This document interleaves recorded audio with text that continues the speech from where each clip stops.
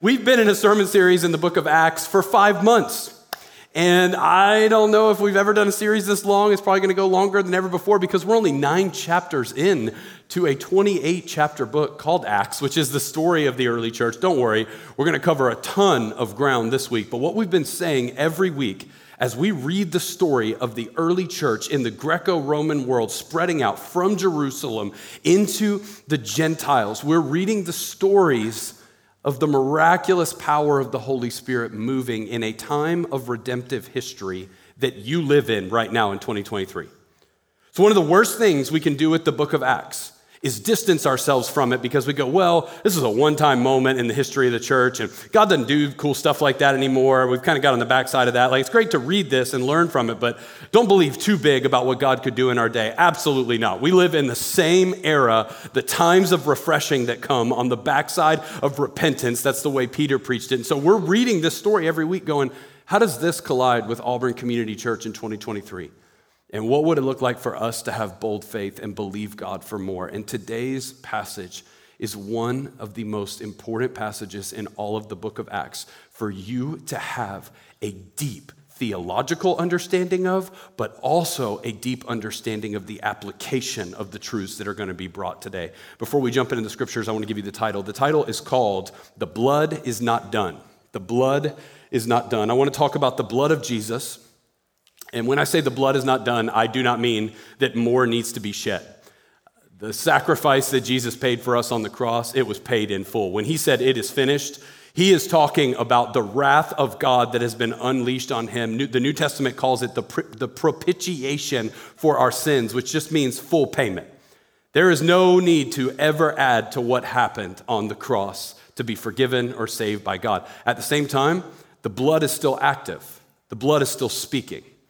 The book of Hebrews tells us that the blood of Jesus speaks a better word than the blood of Abel. And when you understand the blood of Jesus and how it applies to your life, you understand that it's not this moment in history that you simply look back on. It's this opportunity we're given as believers to allow things that we would have previously kept hidden and under-addressed and expose them in the presence of God, knowing that the blood of Jesus is still reaching, it is still exposing, and it is still changing you and me from the inside out in a process called sanctification. And there's a moment in Acts 10 and chapter 11 that we're going to read about today where the apostle Peter comes to this unbelievable realization of how much he has underestimated the blood.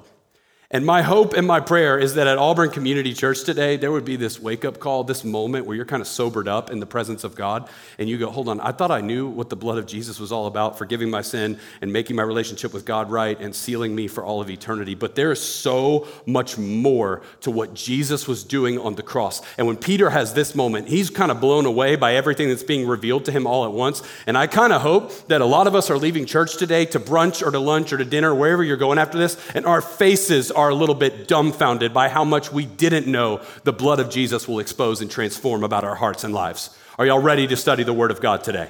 Did you bring your Bible? I'm fired up about this. If you brought your Bible at all of our locations, hold it up. Overflow, hold it up in the lobby, hold it up high. This is beautiful. Turn with me to Acts chapter 10. Yes, we are moving from Acts 9 to Acts 10. The same week, we are celebrating 9 years as a church and moving into year number 10. This is crazy. So crazy. In fact, when we were singing King of My Heart earlier in this gathering, I was reminded that 6 years ago today, that song was brand new. We sang it at Ham Wilson Arena. And I brought a brand new sermon series to our church that I'd never preached before. And I was like, I got an idea for a series, but I think it's more than a series. I think it's going to become a rallying cry for us. The new series is called Jesus Wins. And that was 6 years ago, August 20th. It was the last time August 20th fell on a Sunday. So I just see so much aligning between that moment and this moment, and I believe God's going to use this scripture in a powerful way. Here's the issue that we have to tackle today, though. Acts chapter 10 has 48 verses, and you can't read those 48 verses without reading the first 18 verses of the very next chapter. So we got a lot of scripture to digest, and we're going to read all of it. And when I say we, I don't mean me and you follow along. I mean we, as in you're going to read the Word of God at church today for yourself and then hear the sermon that's applied to your life. Now, I'm nervous about doing this because it's a lot, But the reason why we are doing this is more than that it's a long passage. Let's give Miles a break. It's that we truly believe there's a new level of spiritual maturity that happens in your life when you go from hearing sermons about the Bible to reading the Word of God for yourself and knowing that you have the tools to apply this to your own life, and not just apply it like it's a machine, but have a real relationship with a relational God who primarily speaks to you from the Scriptures. Now, I believe God can speak to you in a still small voice or in a moment or during a song or through another person, absolutely. But make no mistake about it, the primary way the voice of God goes out in our lives is through what's written in the Holy Scriptures. And so few of us have ever gotten the active reps of reading the Bible for ourselves. We've gotten so good at letting the expert or the next sermon or the next teaching tell us things about God, and I'm all about that. I do it once a week, and pretty much what I do all week long is listen to sermons and read commentaries from other people who have preached sermons about the passages that I'm looking at next. I'm all for deep study. I'm all about that. But there is something different about a Christian who knows how to go into a room with the Word of God and read it and have an active relationship with the Lord. And so at ACC, our heart is how do we equip our people to do that? And how do we remind our people how powerful and active the Word of God is? You know, recently we were struggling with some behavioral issues with our daughters. It's putting it lightly. And I was like, you know what I've been neglecting? I have been neglecting reading their Bibles to them at night because we're supposed to do that every night, but parents of young kids, you know how this is? It's like, oh, we can take tonight off. They're exhausted. I'm exhausted. Oh, we can take tonight off because the last thing I need to do is open a Bible after what I did. Like, you have those moments where you're like, yeah, we'll put that off. And I was noticing I was going 4 nights at a time and coming back to it. I'm going, we're going to commit. And we're not going to miss a night. And I'm telling you, just getting some of the stories of the Scripture in you, even if you don't exactly know how they apply and all the little nuances of this and this and this, I'm telling you, this thing's alive and active. And there's a real God using the truths that we are reading about. So Acts chapter 10 is a story about God giving 2 men 2 different visions that require the other one's vision to interpret it. One of them's Peter, the apostle, the rock that Jesus said, I'm going to build my church on his confession. And one of them is a Roman centurion named Cornelius. And you're going to read about Cornelius' vision and then Peter's vision and then how it all gets explained and what happens. It is 48 verses long. I want you to read it in your own Bible if you have your own Bible in front of you. And even if you don't have your own Bible, yes, we're going to have it on the screen, but it might be easier to get the Bible app out on your phone just because if you're like me, you lose focus while you're reading something that's longer and you want to know where you can come back to it. What's going to pop up on the screen is just going to keep scrolling the entire time. It's 4 minutes and 15 seconds with no pad or music in the background at any of our locations. This could be super awkward, and if this goes horrible, it's okay. I just won't do it again. But I think it could be powerful to stop mid-sermon and not just let me keep talking, but let you guys have time to read the Word of God for yourselves. So I'm going to count down from 5, and then we're going to read the Scripture. So y'all ready for this? Some of y'all look really excited. Some of y'all look real nervous. I'm on the second crowd. 5, 4, 3, 2, 1. Read Acts chapter 10 for yourself.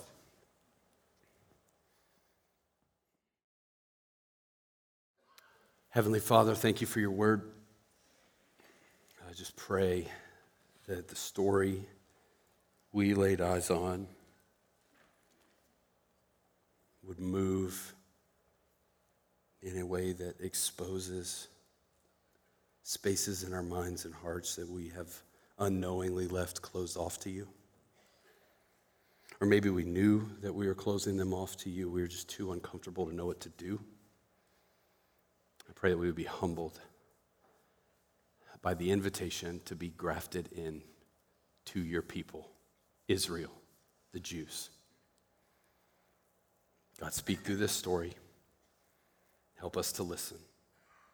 In Jesus' name, amen.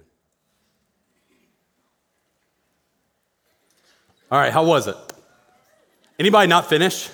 Anybody like, oh, some slow readers? That's how I am. I'm like, please, I'll lose focus like 5 different times and need to, you'll have time to pick back up. It's about all the time we had to fit into this sermon with all the other details that are going on in this day. But don't worry if you didn't understand something or if you didn't finish it, because Acts chapter 11 is a recap of everything you just read. That's why I said you got to read this to know what's happening in the next scene. But before we look at Acts 11, let's just hit on a few details of what you just read. You read about a Roman centurion, not a Jew. a Roman centurion named Cornelius, who lived in a city called Caesarea. That's about 30 miles north of where Peter is in Joppa. And Caesarea is named after, you guessed it, Caesar, very Roman place, but yet he's a God-fearer and a worshiper of the God of Israel. And he demonstrates this by giving gifts to the poor, by alms, by having fixed times of prayer that go along with the Jewish people. That's why he's praying at 3 p.m, and he has a vision.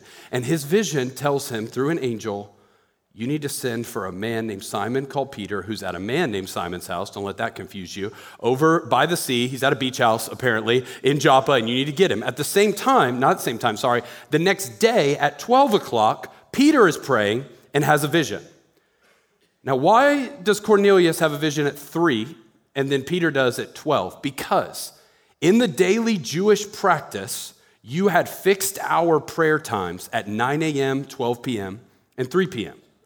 And throughout the day, this is what happens in the book of Acts over and over again. It's like they were going to the temple to pray. Why were they doing that? Because they did it 3 times a day. And if you weren't in Jerusalem, it was still a good idea to observe at these exact same times. So Peter would go on the roof of his house, probably facing Jerusalem, think Daniel in the book of Daniel, to have his prayer time, except Peter takes a little nap. He says he fell into a trance, but I'm like, okay, Peter, you did like we do. You started praying, you got tired, lunch was still being made. You're like, I'm going to get in a quick power nap right before this. And he has this crazy vision. Now, I got to pause right there and just point this out.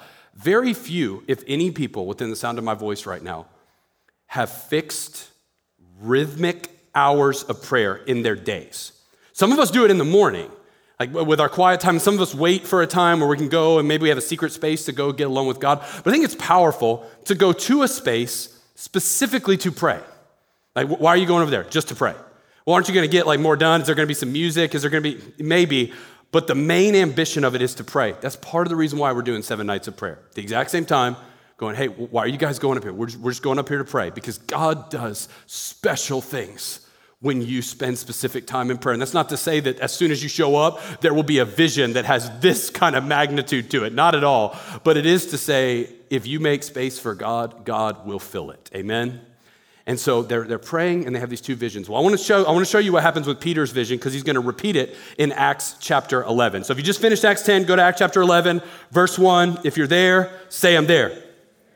It says, the apostles and the believers throughout Judea heard that the Gentiles also had received the word of God. So they got that good news that the Holy Spirit fell on them just like it fell on the Jews during Pentecost. They're all repenting and they're coming to know Jesus. This is great, right? Wrong. Verse 2. So when Peter went up to Jerusalem, the circumcised believers criticized him and said, you went into the house of an uncircumcised man and ate with them?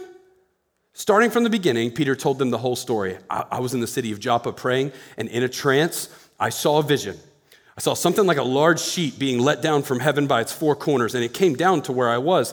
I looked into it and saw 4-footed animals of the earth, wild beasts, reptiles, and birds. Then I heard a voice telling me, get up, Peter, kill and eat.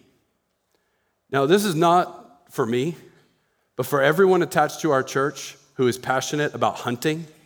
This is your favorite verse in the Bible, guys. This is it. Like some of y'all were in your own reading time. You're like, I haven't read the Bible in a while, but I need more of this because I'm ready to go grab my bow or whatever season it is. I don't think it is. Sorry, I'm trying to learn all the lingo. But some of you guys are reading this and you're like, this is my passage. Get up, Peter, kill and eat. Why is he disagreeing with God? Yes, I would get up, kill and eat. So if that's how you're feeling, you're pumped up about that. I'm with you. Never really hunted before, but I know we have a lot of guys and women in this church who are passionate about that. That's great. But what's happening here is a violation of a law that Peter has been following since he was born. And so he will, like Peter does, disagree with the voice of God 3 different times.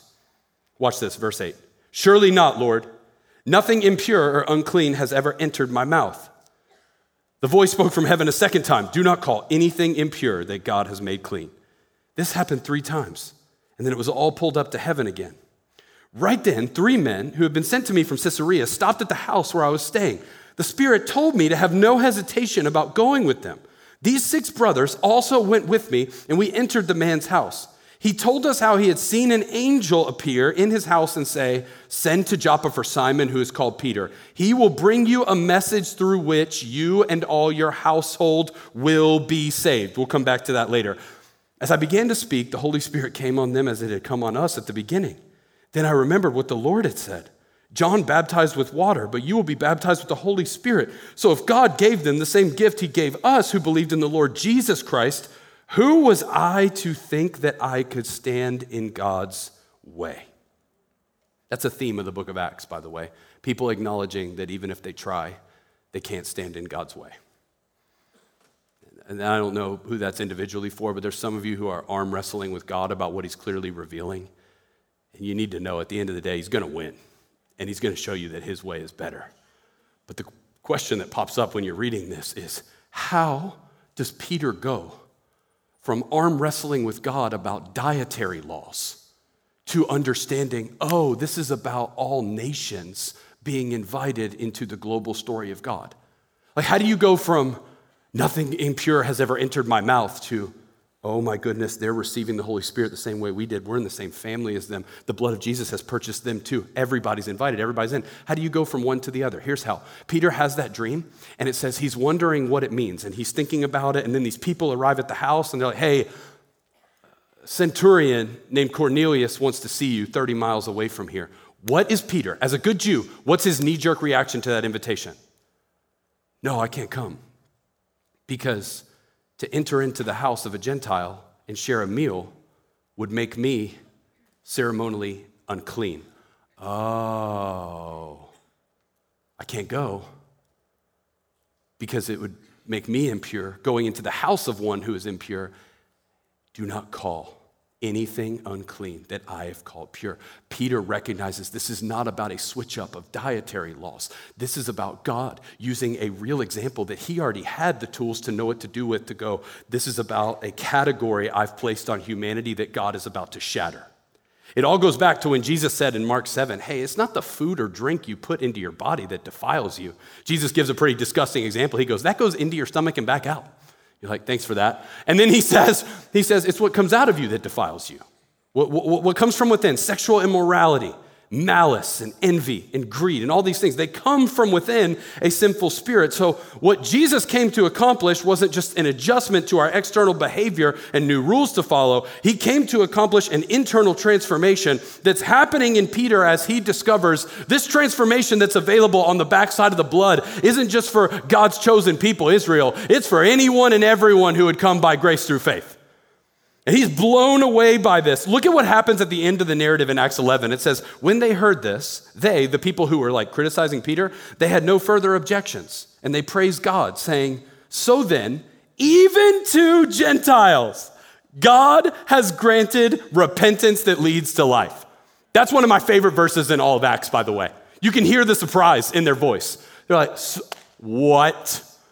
Even to them. Well, we can't deny it because that happened and that happened and that. Even to Gentiles, God has granted repentance that leads to life. And you can feel the surprise in their voices, but you can also feel it in Peter. If you go back to chapter 10, verse 34, you don't got to turn there, I'll read it. It says, then Peter began to speak. It's the first thing Peter says to Cornelius in his sermon. I now realize. You need to circle that phrase. There are some things in your walk with God that 5 years ago you couldn't handle, and right now there's an awakening moment that happens. I now realize how true it is that God does not show favoritism, but accepts from every nation the one who fears him and does what is right. You know the message God sent to the people of Israel, announcing the good news of peace through Jesus Christ, who is Lord of all. He says, oh, it is true. God does not show favoritism, but accepts from every nation. Please understand this and put it in the bank of your mind for forever. The word nation in the New Testament is not about country. It's about people group. The word is ethne, where we get the word ethnic group. It means any group united by a common language and culture. Tribalism, like groups of people that are united according to something. They are now accepted into the family of God because of what? The good news of peace. That is the gospel message of Jesus. The blood is not done. The blood is not simply the payment of sin for individual believers to be reconciled to God. The blood of Jesus works two ways, just like the cross works two ways. It's vertical, but it's also horizontal. And so the blood of Jesus hasn't just knocked down the wall between you and God. Now he's your heavenly Father. Now you're his son. Now you're his daughter. Now you get to walk unashamed in this life and live in heaven forever. He knocked down that wall, but he also knocked down a similar wall when he knocked down the wall between you and your neighbor and the person who lives on the furthest nation on the planet. Ephesians 2, Paul fully fleshes this out. He's like, the blood knocked down two barriers. It brought us to God, but it also reconciled us to our common man. And peace is a two-way street. And so today, as I was reading this passage, I was like, man, that's a lot of information. That's a lot of powerful truths that I can unpack through this sermon. I legitimately, when trying to think about how to apply this to our church, I legitimately have 3 full sermons where I was like, I could go that route and talk about this because that needs to be talked about at ACC. But then I have to talk about this because that's point blank, the meaning of the passage. But then if I don't talk about this, none of this will ultimately matter. And so, however far I am into this sermon right now, I'm going to preach all 3 of those sermons that God gave me. You guys don't look excited. You're like, I don't know how long it's going. We'll just go until the 5 p.m. tonight. It'll be great, guys. I legitimately, with all the time I have left, want to squeeze out of this amazing story everything that needs to be applied to your life personally and show you how this moment in the history of the church could be a threshold moment in your life. So, with as much as I can possibly do, please understand that each one of these 3 points needs an entire sermon to make total sense. But I cannot preach this passage without making some of these points. Are y'all excited to hear how it's going to apply to your life? Somebody say, the blood is not done. The blood is not done. The blood is not done. Okay, all 3 points finish what that sentence begins. Start with number 1. The blood is not done exposing your bend towards superiority. That's what happens in this story. But it's what needs to happen in your life if you're a follower of Jesus. The blood is not done exposing your bend towards superiority. You know, in our sinful human state, we will always have a preference for homogeneous, like-minded relationships. It's just in you as a human being. You enjoy being around people who look like you and think like you and believe like you and vote like you, because without the Holy Spirit, you're really, really good at worshiping you. And when the blood comes into your story, the blood covers you, but it also exposes you. Because where the blood is shed for all nations to be joined together in one family, there is no longer any room to spend our lives searching for the comfort of homogeneous relationships under addressing our own preference towards superiority. And anytime you have a conversation like this in church, everybody gets super nervous because our cultural narrative on issues related to what I'm talking about right now is so harmful and threatening that, especially the last couple of years, we've made it our ambition more about covering what people see in us externally than looking internally and seeing if there's an issue. So all of us are really just trying to avoid being outed as somebody who doesn't get it. And in our culture of tolerance and championing everybody, it's like, even if you don't think about what's happening on the inside of you, just champion everybody. Just love everybody. Just prove that you have a friend who's from another ethnic group. Just post a picture that shows that you are somehow awakened to this cultural moment, and you'll get a pass. Everybody will think you're good. And when the ambition of our culture is just look good enough for everybody else to prove that you're not the problem. No, I love everybody. I'm not part of the problem. They're the problem. I don't have anything going on in me with superiority. They're the ones who choose superiority. From whatever background you come from, however old you are, whatever color you are, whatever country you're from, it is in your bend sinfully as a human being to prefer the opinion and the thought process of people who look like and think like you. And so we're all nervous to even look under the hood and find out what's happening, but there's bad news with that, and it's this: God cannot transform what you refuse to acknowledge. God will never transform what you refuse to look into. And so for a predominantly homogenous culture like Auburn, and this is true about our church in Birmingham and several other spaces as well, this is a really difficult topic to talk about because I think many of us have gotten so defensive to go, hey, I'm not the problem. I don't have anything in me that's off with like loving everybody or I'm for everybody. Yeah, but when you do that, you close yourself off on the inner journey that God wants to take you on. And you do that if you're in our church and you are a minority. and you are from a different group, and you're hearing everything I'm saying, and you're going, yeah, I agree, Miles, you need to preach that. No, but before you do that, God cannot transform what you refuse to acknowledge in you. And the good news I have from Acts chapter 11 is that if you have superiority issues, you have good company. The church in Acts is so romanticized in our day. Everybody's like, I want to be like the Acts church. They were so welcoming. They were so loving. They gave so much money, and people are getting saved, and spiritual gifts, and it was just off the charts every day. Guys, when Peter got back from Cornelius' house and they found out, hey, the Gentiles, the non-Jews are repenting and turning to God, they were not waiting with a party or a worship service. They were waiting with criticism. Read this. The apostles and believers throughout Judea, that's the area around Jerusalem, heard that the Gentiles also had received the word of God. So when Peter went up to Jerusalem, the circumcised believers criticized him and said, you went into the house of uncircumcised men and ate with them? Y'all, this is the early church. This is Peter getting invited to a lunch with a godly human being and going, I can't go because he's unclean. But the dream is telling me I should go anyway. And then when he gets back to his church, they're all going, what did you do? I don't care that they repented. You ate with a Gentile? Seeing how far they had to go, I think gives us a little bit of freedom and breathing room, not to feel good about ourselves, but to look inwardly from a safe posture and go, hey, if you got some superiority issues, welcome to the club. If you think you're better than your family members, welcome to the club. If you got this part of you that just thinks everybody else is the problem, and if they would just fix the way they're talking about this issue, and it's so far-reaching and so many wide issues that we could get into here, I want to keep this in a general sense about what the passage is about, which is God exposing the human heart. When Jesus said, what defiles you comes from within, he was turning the tide on the religion of his day that said, just take care of the external laws. And he's going, no, the external laws are pointing you to a way to be transformed from within. And I think at ACC, I think across all of our locations, the first step we need to make when it comes to relational reconciliation from whomever you're different than, rich and poor, socioeconomic class, ethnic status, gender, sexual orientation, all the things that divide so much, I don't think our knee-jerk reaction to that conversation needs to be, oh, wow, if they would just, it needs to be, hold on. Is there anything in me that the blood needs to expose first so that I can be a part of transformation and not be a part of the fire burning further in the wrong direction? And let me be as vulnerable as I can on this stage. I am so frustrated and angry about what has happened in our country the past couple of years, from multiple different perspectives.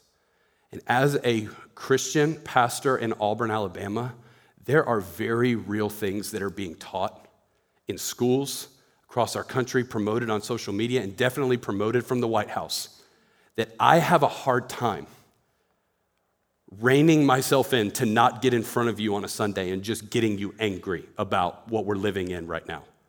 But for me, here's what I've noticed in me. The stacking and the domino effect of all these cultural issues have exposed some things in my heart that are like, hey, you say, I love those people, but you need to make sure you mean the first part of that sentence, because I don't believe that you do.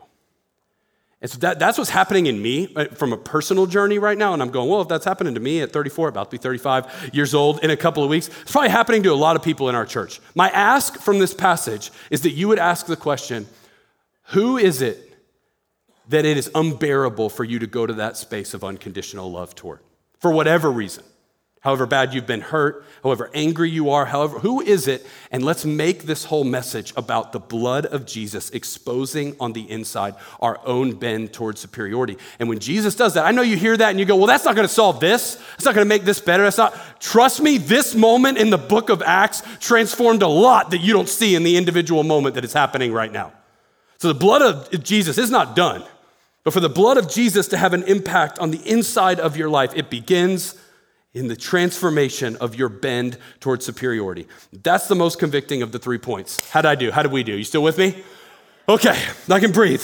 Point number 2, the blood is not done exposing your bend towards superiority. Number 2, the blood is not done reaching the nations with salvation. Reaching the nations with salvation. Remember, I told you Acts 10 is not about countries, it's about ethnic groups. This is the second moment in the book of Acts that the gospel has reached beyond the people of Israel to a Gentile. The first one was the Ethiopian eunuch that we talked about a few chapters ago. But now you have the church's mind opened to all that God is doing in this specific moment. And the way I want you to read the word salvation is in verse 14. This is when Peter was describing to the church of Jerusalem why he went to eat at that house. He said, Cornelius heard from the angel that he, Peter, will bring you a message through which you and all your household will be what? Saved.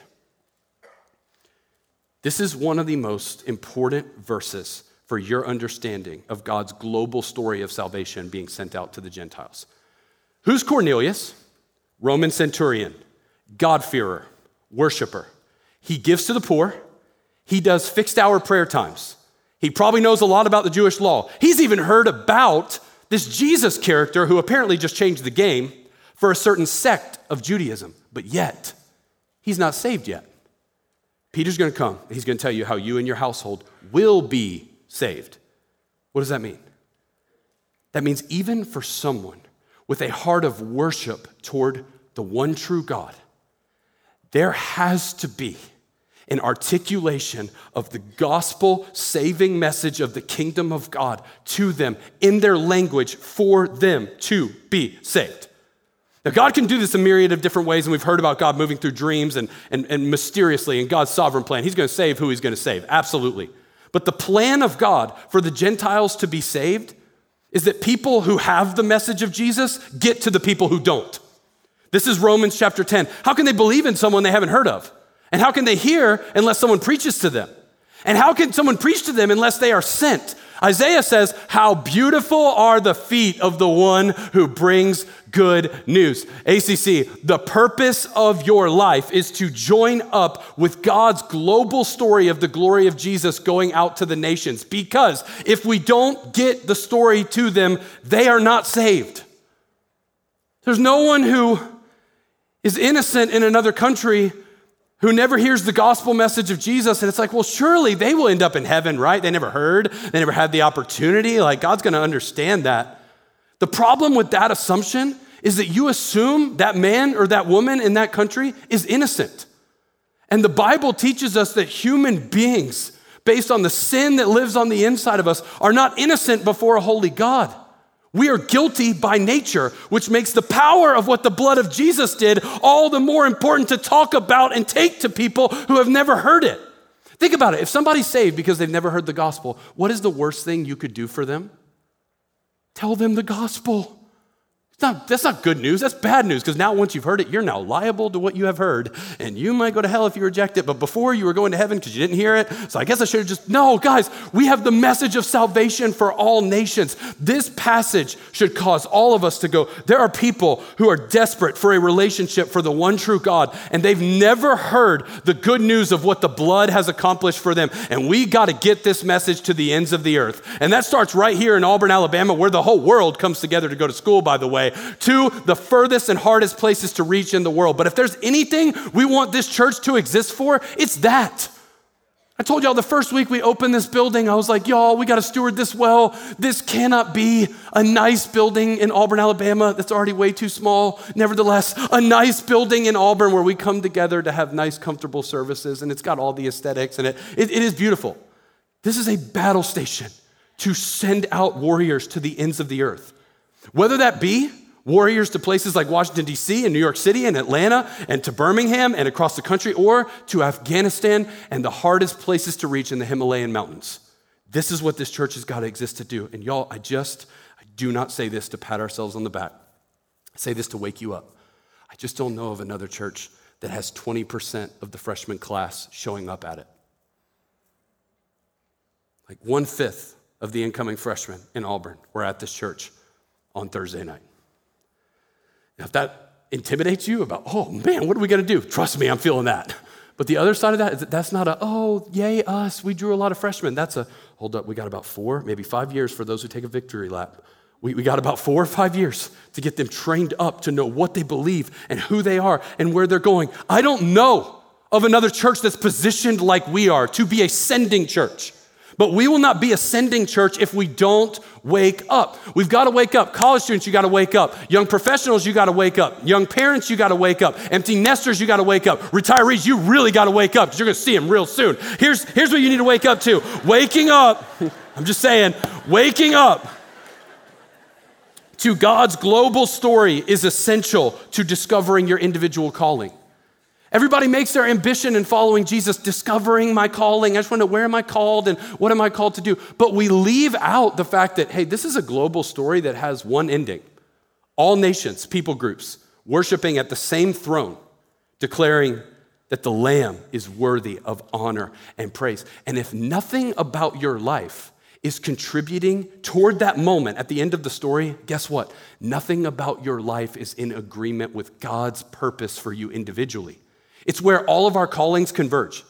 It's where the stay-at-home mom and the lawyer and the doctor and the preacher and the parent and the student, it's where we all converge. It's one story about participating and partnering with God by the power of the Holy Spirit to see the throne room filled with every tribe, tongue, and nation. And that's where a lot of our efforts in the next few years are going to go as a church. But that's where I want to complement point number one with point number two.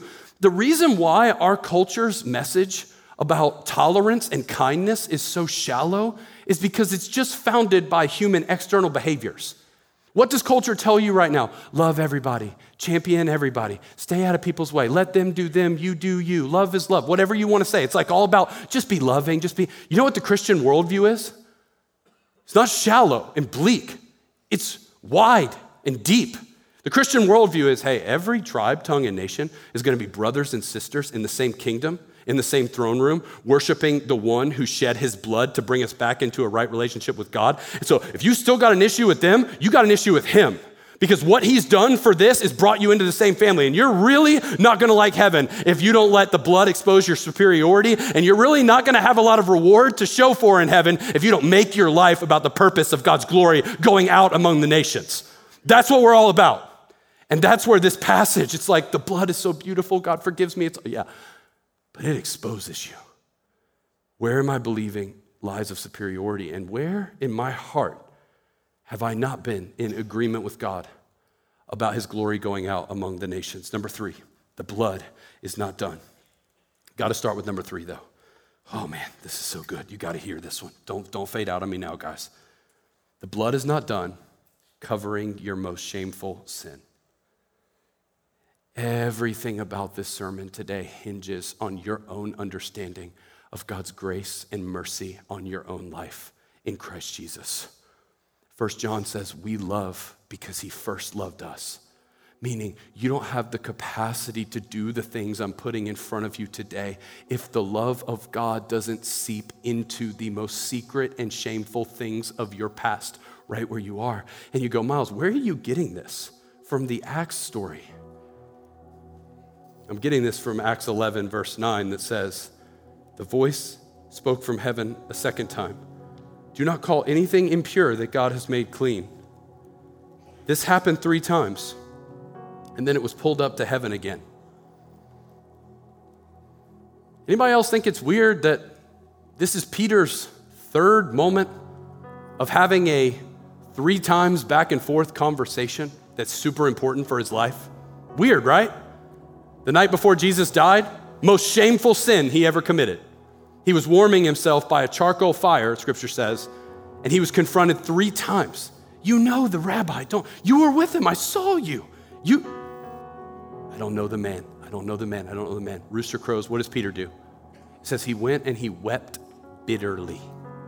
That's as ashamed as the language can possibly make it. He can't even stomach it. I'm sure he was thinking about taking his own life for denying Jesus in his most needy moment. But then when Jesus rose, what did Jesus do? He cooked breakfast on a beach with a charcoal fire. There's only 2 charcoal fires in the Bible. One of them was the fire Peter was warming himself with. The second one was the fire Jesus was cooking with on the beach. And what did he say to Peter? 3 questions. Simon Peter, do you love me? Do you love me? Do you love me? Feed my lambs. And Peter is reinstated as the rock that the church is built on. But apparently God doesn't stop at 2 moments. Apparently he's got a third one for Peter. Get up, Peter. Kill and eat. Wait, what? I haven't eaten anything impure or unclean. Do not call anything impure that God has made clean. That statement needs to ring like a bell in your mind every time you are tempted to believe that because of the shame you are carrying, you cannot participate as a conduit of God's grace in the story of the kingdom of God today. That phrase in and of itself is like, Peter, you should know this better than anybody. Because the moment you thought you were the biggest failure, the moment you thought you are the most ashamed is a moment that I'm gonna keep revisiting with you so that I can remind you I saw it and it's okay and you're still in it and I'm still using you and I'm still moving through you. So if you're here today and you got secret stuff that you go, man, this is great to talk about the blood of Jesus exposing my problems with others or the blood of Jesus setting me on mission. The problem with that is Satan will get you to never go to those deep levels if all you believe are the lies about your sins lately, particularly your sins post saying yes to Jesus, because we're really good at using the blood to cover us before we know Jesus, but we're really bad at seeing that this is a start to finish sacrifice, once for all, meaning that Jesus didn't just die for your BC sins, he's dying for the ones you don't even know you're committing right now as you hear this sermon. You need to get to a bold level of belief and confidence before God that goes, God, if you can use a guy like Peter who let you down in the most important hinge point moment of the scriptures, then you can use me. And I don't know what secrets you're carrying or shame you're carrying, but the best thing you can do with a sermon like this is tell that voice in your head, don't you dare call what God has called clean impure. Don't you dare call what God has called forgiven, judged, and condemned. Don't you dare call the son or daughter of God who will spend eternity in heaven a child of the devil who's a servant or a slave. I'm no longer a slave to fear. I am a child of God because the Holy Spirit has sealed me. And what gives the Holy Spirit the right to seal me? My heart is covered in the blood. Just like the doors were covered with blood for the Passover, your heart is covered by the blood of Jesus if you trust him today. That's why we end the sermon taking communion every week. You can get your elements out for communion right now. If you didn't get one of those sets, you can just raise your hand. Even if you're in the lobby, even if you're in overflow, raise your hand high so they can see you. At all of our locations, we want to make sure you're ready for this moment. If you're not a believer in Jesus, you want to sit this one out, but we got to have a moment. And we got these kneeling stations in the corner of the room, in this room, that you can go and kneel and rip off a piece of bread and dip it in the juice. But whatever this looks like for you, this is where we remember the body of Christ was broken for you and the blood of Jesus was shed for you. Husbands, this is your permission to pray over your wives. I believe today could be a game-changing moment for your family. And I believe it starts with letting the grace of God move in and through every part of your mind and heart that you've been ignoring and not exposing. So let's enjoy this time taking communion, but don't you dare take your attention off of what's happening in this room, because we got to lift up praise to God for what he's done. Let's take communion and then we'll sing.